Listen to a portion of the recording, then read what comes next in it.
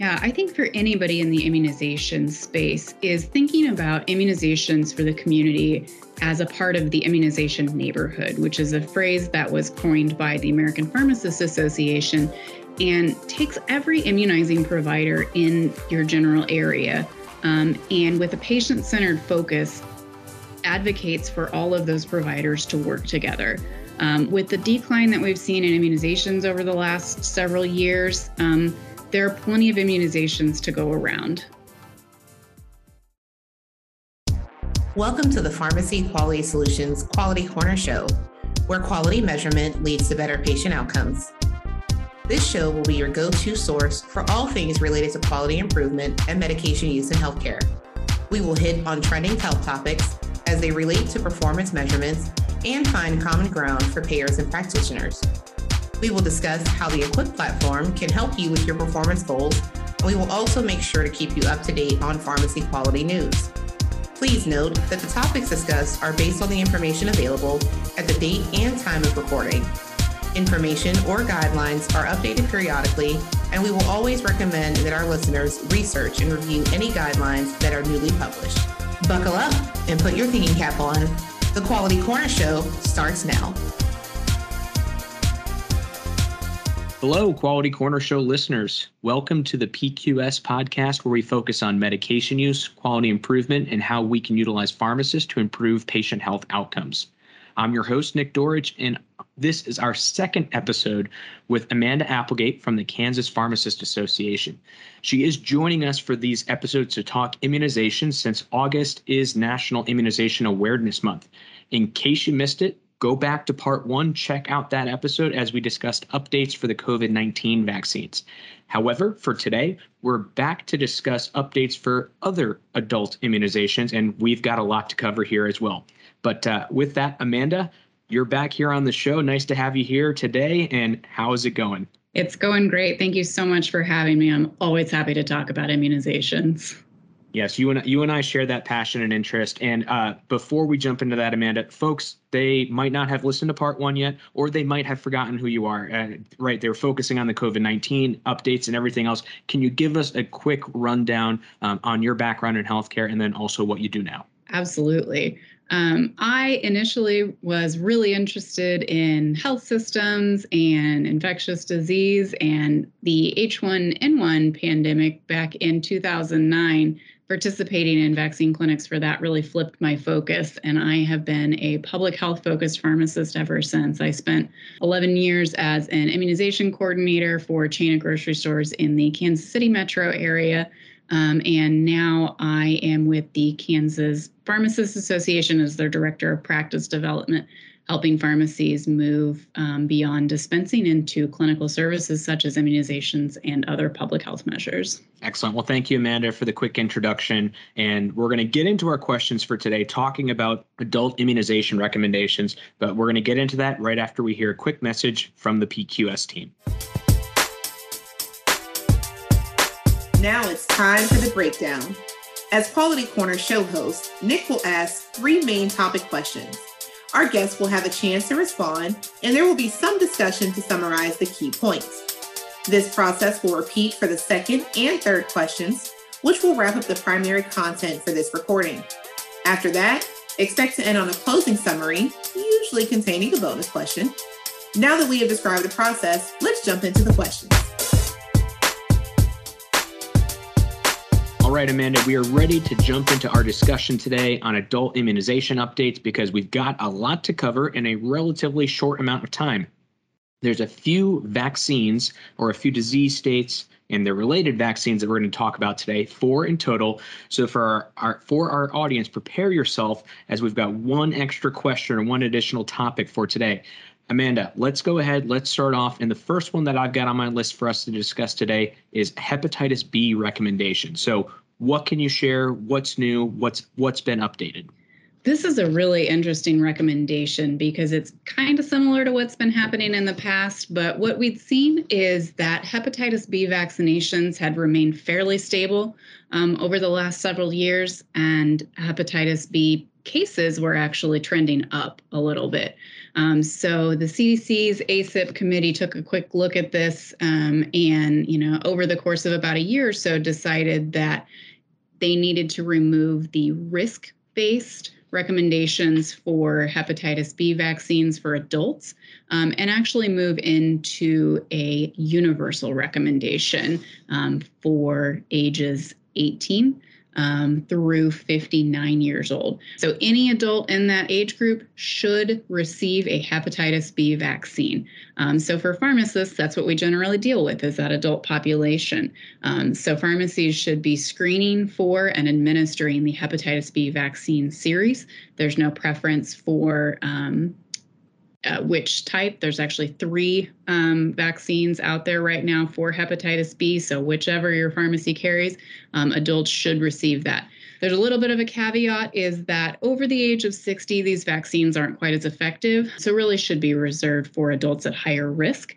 So there is a risk-based recommendation over the age of 60, but the basis of this now is any adult between the ages of 19 to 59 years old should receive a hepatitis B series. Yeah, Amanda, great call. And I think with that change, that might make that availability or recommendation for healthcare providers talking with patients might mean a little increase or uptick in patients that are asking questions about that, or for you as a pharmacist, when doing a screening with patients, that could come up as a topic more often. So that's one where, because it's being changed from risk-based to age-based, that might mean more immunizations for hepatitis B. All right, Amanda, let's move on to our item number 2. And at the time that this episode is released for our audience, we are going to fully be into August. And that means that pharmacies are definitely going to be preparing for flu shot season. They might already be giving flu shots as well. So I know that there have been some updates here, particularly around high dose or enhanced flu shots being given. What can you share with our audience for new updates in this area of influenza? This is one that's been unofficially practiced as research has developed for the last several years, but ACIP has gone ahead and made it official this year and said that for persons over the age of 65, they should receive a high dose or enhanced flu shot. High dose is pretty self-explanatory, but that enhanced covers the recombinant or the adjuvanted flu shot. So if one of those 3 is available, the person over the age of 65 should receive one of those vaccine types. However, vaccination should not be delayed. And so if one of those vaccine types is not readily available, that person over the age of 65 can receive any of the other vaccines that may be age appropriate for that. So we certainly don't want to delay that vaccination. Anytime we can get that flu shot into an arm is a good time. But officially now, there is a preference for those high dose or enhanced vaccines for those persons over the age of 65. Again, this is something that's been practiced for a while. So at the past flu season, over 80% of that Medicare population already received this vaccine type. So for the most part, keep doing what we had been doing, because we know that those vaccines are more effective for that age group. Yeah, admittedly, Amanda, I don't have much to add or any kind of follow-up to this, because I think many, whether it was healthcare providers, be it physician practices, other providers, and then pharmacists, pharmacies, I think they were doing a lot of this anyways. It is good to have that official recommendation and backing, but ultimately not going to impact much on how folks are being done. I would call out your point there at the end. Importance is getting a vaccine. So if the preferred or recommended product is not readily available for those patients, get them that regular flu shot. That certainly is going to be the key part to prevention. Now, Amanda, the next area that I'm going to bring up, it's a topic or disease state that we at PQS have some experience with. We've looked at and reviewed somewhat around quality measures as well, and this is being recommendations for pneumococcal vaccines. However, there's been some changes to these vaccine recommendations. So what's new and what can you run down for us? So this is a fun one in that we've got 2 new vaccines in this space. However, one's kind of a replacement for a currently existing one right now. So before I move further, I always want to put in a plug for the CDC's PneumoRx It is a website and an app. And so if you're looking for patient-specific information, you can plug in their information. It'll spit out exactly what we're looking for here. So that's always a great space to go, because I think pneumococcal vaccines has generated a lot of questions for pharmacists over the years. But for right now, we're looking at 2 new vaccines. So probably the most interesting one is going to be PCV20. It is a one and done. So for a lot of people, that's a really attractive option, especially if you have a patient you're not quite sure is coming back for a next dose. So for those who've never received that pneumococcal vaccine, or have a very unknown history as far as vaccinations go, 1 dose of that PCV15 or PCV20 can be used. If PCV20 is used, again, one and done. But if you start with PCV15, it does need to be followed up with PPSV23 or that pneumococcal polysaccharide vaccine. So that you can either have the 20, one and done, or 15 plus 23 for a 2-dose series to get that. And nothing has changed as far as the actual recommendations go. So this still applies for both all adults 65 years and older, as well as adults 19 through 64 with underlying medical conditions, so most chronic disease states. Yeah, Amanda, again, myself and others at PQS, we've done work around the space for pneumococcal vaccines, and it's an area where I would say it can be confusing, might not be the right word, but there's different pathways based on patient, what vaccines they've received, the risk group that they're in, or in the age group that they're in. So where I would advocate pharmacy groups or for pharmacists that are out there, if this is something where you're going to be providing these vaccines for pneumococcal, make sure you've got resources from some of your pharmacy partners, or looking at CDC resources. There's basically a decision tree, and I've seen some very good mapping on how that can be done, so that it should be very much based on situation, yes, no, helping you to pick out what is the correct vaccine for that particular patient. So it can be a bit confusing, but there are resources to help there. So don't be afraid of that part. All right, Amanda. Now, last question that we'll get to. So we're going to cover four topics or 4 disease states, and this is our final one. This is going to be RSV vaccine. So this is new and coming to certain populations maybe in the next year or so. And I say that's a big question mark at the end. So what can you share with us and our audience about this particular topic? Yeah, I think anybody that has kids has probably run into RSV before, or the respiratory syncytial virus. That's one where we think about it mostly in that pediatric population, but it actually causes a lot of morbidity and mortality in the over 65 population as well, too. So right now, there are 4 vaccine companies with an RSV vaccine in phase 3 trials, and looking for a rollout of this vaccine probably at the end of 2023. So just wanting that to be on the radars for pharmacies, is that we're looking for another vaccine in that 65 and up population, which is primarily served by pharmacy partners. Excellent. Well, Amanda, thanks for covering these topics today. And I said we were going to talk about 4 disease states, 4 immunizations. But before we close, actually, there's one other topic that I want to bring up. And it was something that you and I discussed again in planning for this episode. So I'm going to deviate from my scripted questions for a bit, just to ask you, when it does come to pharmacists, and when it does come to improving vaccine accessibility, vaccine confidence, and working with patients and other providers, are there any other tips, recommendations, or concepts that you would want to share just to make sure that it's on the radar for our colleagues in pharmacy? Yeah, I think for anybody in the immunization space is thinking about immunizations for the community as a part of the immunization neighborhood, which is a phrase that was coined by the American Pharmacists Association and takes every immunizing provider in your general area, and with a patient-centered focus, advocates for all of those providers to work together. With the decline that we've seen in immunizations over the last several years, there are plenty of immunizations to go around. And so for patients, there should be no wrong door to enter into to get that vaccine. So providers of all types should be working with each other to share information through immunization registries, and working with each other to have consistent messaging to encourage patients to get their recommended vaccines. Boost vaccine confidence and get those vaccines into arms. So working together, everybody playing nice in the sandbox, as we always like to joke about, but making sure that, there are plenty of immunizations to go around and plenty of patients to take care of in terms of that. Absolutely. Well, thank you, Amanda. And as we close out this section and this part of the podcast as well, I'd again reference, we did this at the end of our last episode, part 1 with Amanda. We're going off and we're talking about recommendations for vaccines that are relevant and that are updated as of summer 2022.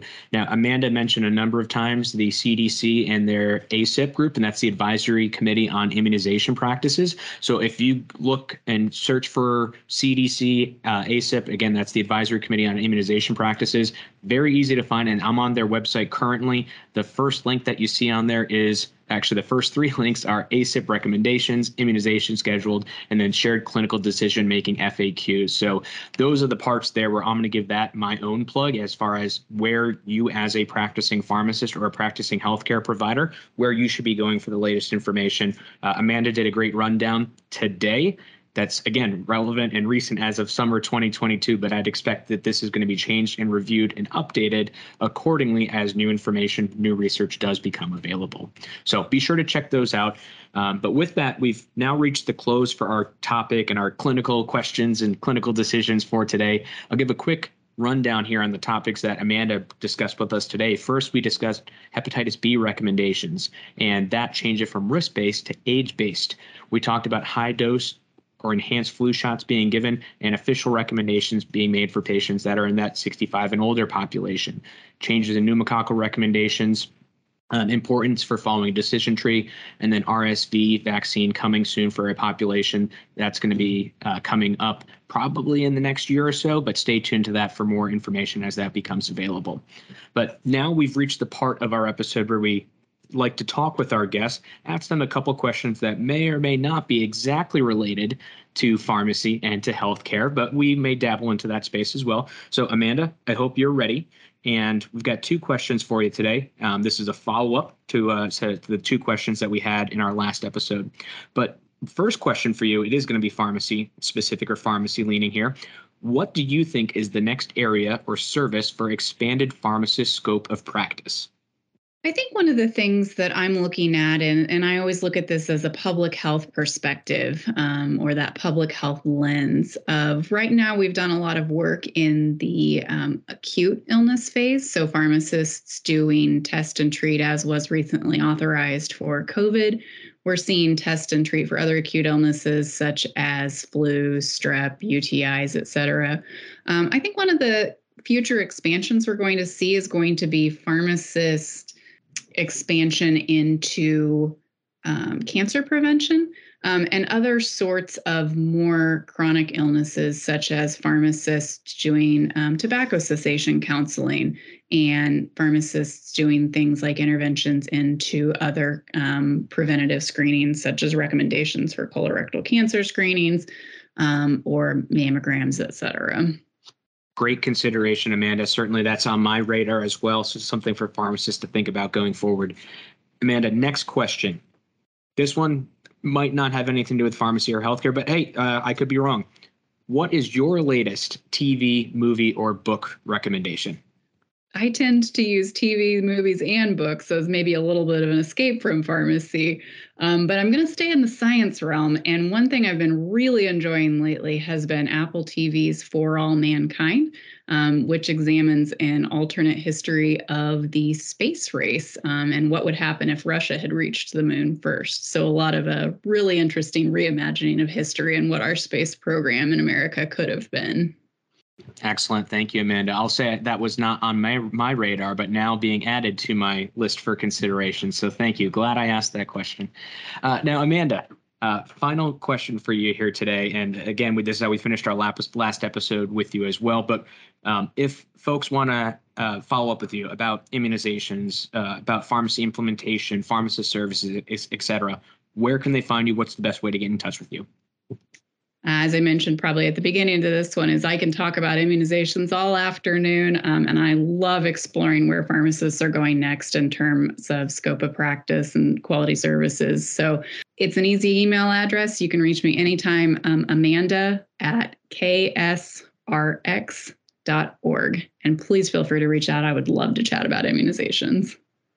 Yeah. Well, thank you, Amanda. Again, I certainly appreciate it. When we are planning out this whole series of topics and considerations for immunizations, Amanda was a great resource for me to think out how we wanted to really kind of put these episodes together. And like I said, I was looking to do one episode, and Amanda and we brainstormed enough where we had two topics or two episodes that we were going to be touching on. But I can also tell our audience that some of the other episodes that we have upcoming are also going to have Amanda's fingerprints on them, as well as some of our topics actually that are going to be coming after Adult Immunization Month. So my sincere thanks to Amanda. Certainly my recommendation for others to check in with her. Great resource and a great pharmacist, great public health advocate. So Amanda, again, really appreciate having you here on the show. And for our listening audience, that is now going to wrap up today's episode. So we do thank you for joining us today, and we hope you listen to our next episode of the Quality Corner Show. We'll be back with a new episode for you next week. But until then, we have one final message from the PQS team. The Pharmacy Quality Solutions Quality Corner Show has a request for you. Our goal is to spread the word about how quality measurement can help improve health outcomes, and we need your help in sharing this podcast to friends and colleagues in the healthcare industry. We also want you to provide feedback, ask us questions, and suggest health topics you'd like to see covered. If you are a health expert and you want to contribute to the show or even talk on the show, please contact us. You can email info@pharmacyquality.com. Let us know what is on your mind, what we can address, so that you are fully informed. We want you to be able to provide the best care for your patients and members, and we wish all of you listeners out there well.